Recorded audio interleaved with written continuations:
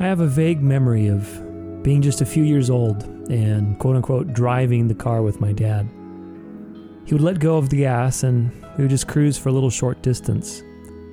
It was so much fun. And 30 years later, this simple experience offered me a profound spiritual lesson.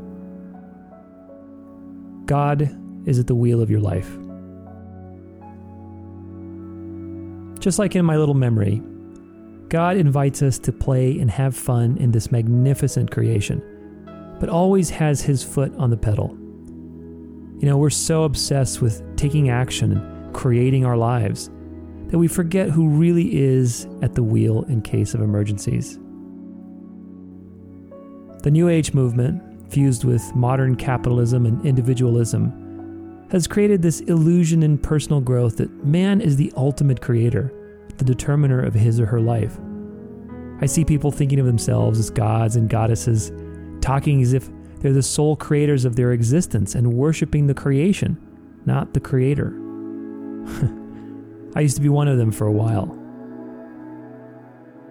And while we're made in the image of the divine, and therefore share in this grand creative act with our own tiny part, it's important to remember that this is more of a chance to play along rather than obligation or an absolute authority to do something. Never forget who is really doing the driving. Besides, you wouldn't want to be the only one responsible for the outcomes of your life. Think about it.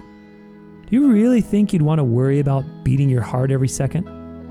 Or how about growing your bones, digesting your food, making sure the sun was rising when it was supposed to every day, or that the right people would come into your life at just the right time?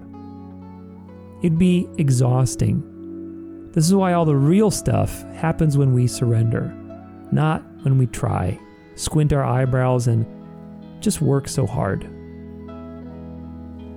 Faith is the answer to every single problem. And it's only when we realize the balance between taking responsibility and surrendering that responsibility that faith's true qualities can begin to emerge.